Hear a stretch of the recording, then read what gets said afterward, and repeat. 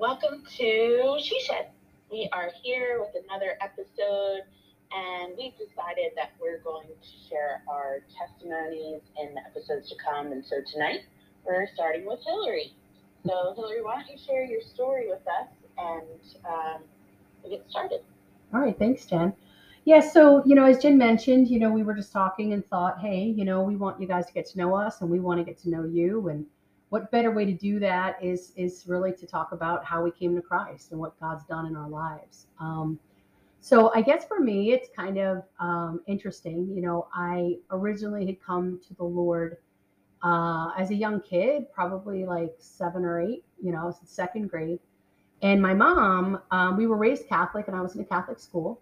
But my mom she used to sell jewelry for Sarah Coventry, and she would do these like at home jewelry parties. And she had gone to this jewelry party, and it was run by a bunch of, believers. And these women just shared the gospel with her, and she came to Jesus, and they prayed with her, and that changed my mom's life, completely. So I come from a family of 6 kids, and me and my brother Eric were the youngest. So everyone else was kind of teenage years and doing their own thing. They had part-time jobs. So me and Eric were the ones that mom was able to still direct to church. And so she started taking us to church, and that involved some bribery. She and her best friend, who also had kids our age, told us if we went to church without a fight that they would go to breakfast beforehand and we could pick anything out of the giant, cake, you know, cake, what do you call that thing? Case, if you will, and eat that for breakfast, So, for 8 and 9 year olds, that's a big deal, especially those New York diner cakes. They're like 5 feet tall. Yeah, count me. So she kind of bribed us. And so we went willingly. And I just like was so moved by the Holy Spirit as a young kid. I just had a heart for God. And I had gotten saved, and I was so enthusiastic that I would go up for every altar call. So if it was like, hey, are you drug addicted? I'd be up there. Hey, are you divorced? Even in second grade, I was like at that altar call. And I just loved the Lord. And but then as I got older, you start to get like, I had a lot of conflict in my home. My brothers and sisters were all kind of like the cool kids, cutting class and drinking and smoking. And I started to kind of go down that path, which was challenging because in my heart, I felt like I still loved the Lord and that we had a relationship, but I wasn't sure I wanted to really walk holy. And so I spent a lot of time, just kind of being like the cool kid at school, and started to hang out with some tough kids and started smoking at 9 and getting drunk at 11 and stealing, stealing from me, stealing from my friends, because I was kind of like, the innocent faced blonde haired kid that, went to Catholic school that just nobody suspected. So, um, but I was always really conflicted because I knew I was sinning and I knew I wasn't pleasing the Lord. Um, And so I just was like, all right, how do I navigate this? And so what I started to do, like, many of us do, is I started bargaining with the Lord. And, by this time I'm probably about like 13 years old. And I was an avid softball player, still am. And we were like coming up on like a winning season, and I was the pitcher. And so I just kept promising him, like, Lord, if you let us win tonight, I won't smoke for like 3 months. And then we won. And then I was like, all right, if we win today, I won't drink for a year, and I won't smoke, and I won't steal. And by the time we went all the way to the championships and won, I had promised off smoking, drinking, and stealing until I was 15 years old, basically. so, um, so the Lord kind of used that, but I still was really rebellious. And even as kind of some of the Sunday school teachers would tell me later when I came back to the Lord, that they just felt like I was hell on wheels. Like I would get up and I would kind of rally the other kids and be like, what's wrong with nightclubs? And we, should be able to do this. And of course, I never saw myself in that light, but apparently I was quite, stressful for them. And then finally, and talk about, bribery, it kind of continued through my testimony. what really brought me back to the Lord really was kind of a manipulation on my part. We lived kind of far from the church we were going to, about 25-minute drive. And there was this really good looking guy that got saved. And he lived not far from us and often needed a ride because he didn't have a car, but he had a license. And I was like, hubba hubba. Yeah.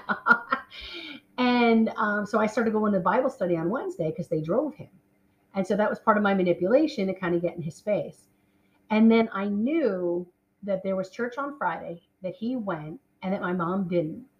And I knew, him being a good Christian, he would be compelled to offer to take me if I wanted to go, because I knew all the rules of the evangelical Christianity. And so I basically, in front of him, said, Mother, I very much would like to go to church on Friday. And true to form, my mom was like, well, I don't go. I stay home with your dad on Friday. And then he chimed in and said, oh, Mrs. Stork, I'd be happy to take her with me on the train. And I was like, excellent. And so I started just going to really, get in this guy's space, if you will, and try to start dating him. And God will use that. God started to arrest me. And I would listen to the word. And I remember my pastor, who turned out to be one of my lifelong pastors, he just got up and he started talking about teenage suicide rates. And this is back in the 80s. And he was like, you may know that you're saved, but what about your friends? Don't you have the courage to clean yourself up, serve God, and throw them a life preserver? And it just hit me. I was like, hey, I know I'm saved, but I'm living in the shadows. I'm being a coward, really. And I'm not sharing my faith. And my friends that I say I care about are suffering and dying. And that I went up for that altar call. And then shortly after that, I got baptized. And once I got water baptized, I think it was just making that public statement for the Lord that everything exploded. Like I was just on fire. I was bringing my, I went to a Catholic all-girls school and I was just preaching the gospel. I almost got kicked out, for preaching the gospel because I challenged really everything, about praying to Mary, and the Bible says this and the Bible says that. And I just kind of locked horns with the theology teacher at the time. But I was going into Penn Station and handing out tracts, and God just really lit me on fire. And I really have walked with him since, which has been really a blessing, So that's pretty much, how the Lord kind of brought me into the kingdom and then kind of brought me back, if you will, so. Yeah. One thing, and I don't know if I missed it or if you actually didn't mention it, but did your father go to church when your family started going? No, he didn't. And now fast forward, gosh, how old am I now? 40 years later, and my mom still goes to church alone. My dad goes to his church on occasion, but he's never really, professed, belief in Christ. I mean, if you ask him, he says, I believe in God, but no, he never really was part of the picture. It was my mom always just taking us to church, and she and I was the spiritual leader of your home. Correct. Yeah, my mom really was. I was just thinking, as you were sharing how when you came to the Lord at a young age, how you just loved God, and how that was similar to myself. And I realized now it was because, my father wasn't that. And I instantly had this love for the Lord. And I don't hear a lot of people say that about when they were little. But yeah. I think that God gives us that sometimes when our dads are a little bit hard, yeah. Like he gives us this love for him at this young age. And even though both you and I wandered from the Lord, I don't think that leaves you. I don't think that love he places inside our hearts that when we're young goes away. We might let it be dim, but I don't know. Yeah. Actually, it's funny you say that because that's actually part of my testimony that I didn't really mention. My dad was very tough, I mean, now with adult eyes, I can look back and say, okay, got married at 20. He since has told me that by the time, we all came along, he had 6 kids. He was pretty much struggling financially, and he was just a scared guy and very angry, like never said I love you, very, very harsh, always kind of screaming.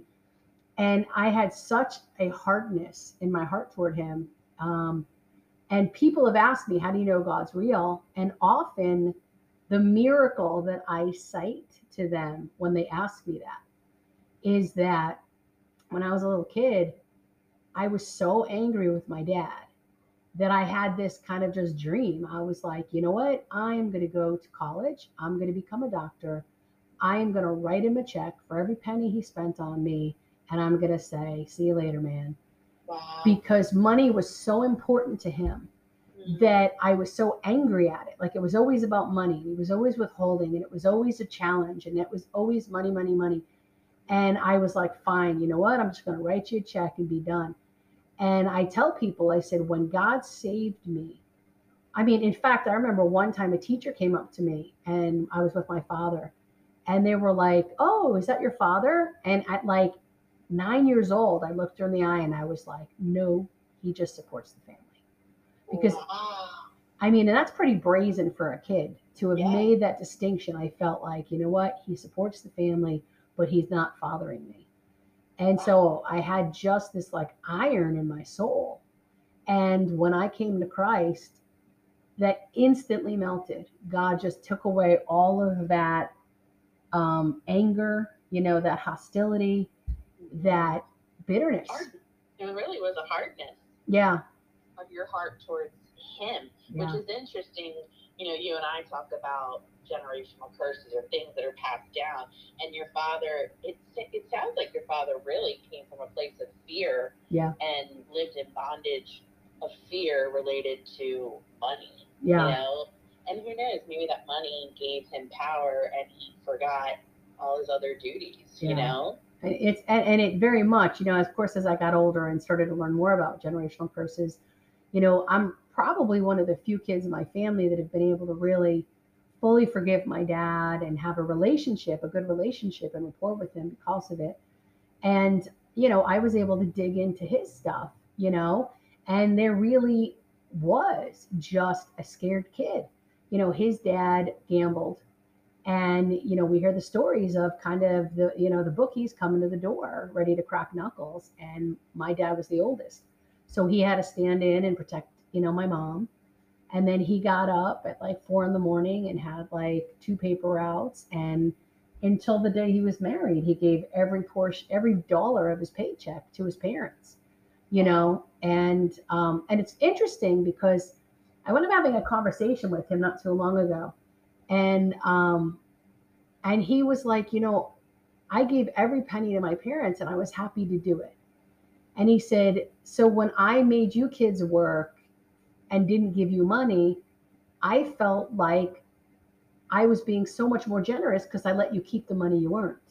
Wow. You know, and it's funny because we look and we're like, you never gave us anything, you did this, you know, you were miserly with this, and you paid mom, you know, you know what I mean? But you realize, you know, he saw this and truthfully it was an improvement. You know, it was more generous than what he had done.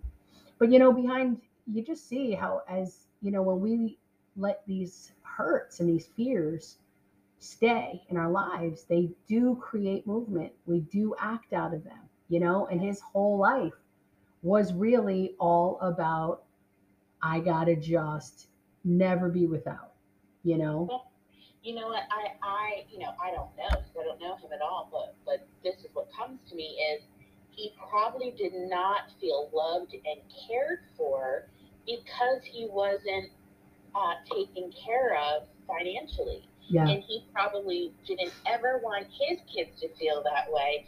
So his way of loving you was to be able to provide. Yeah. Never exactly. think twice of anything else.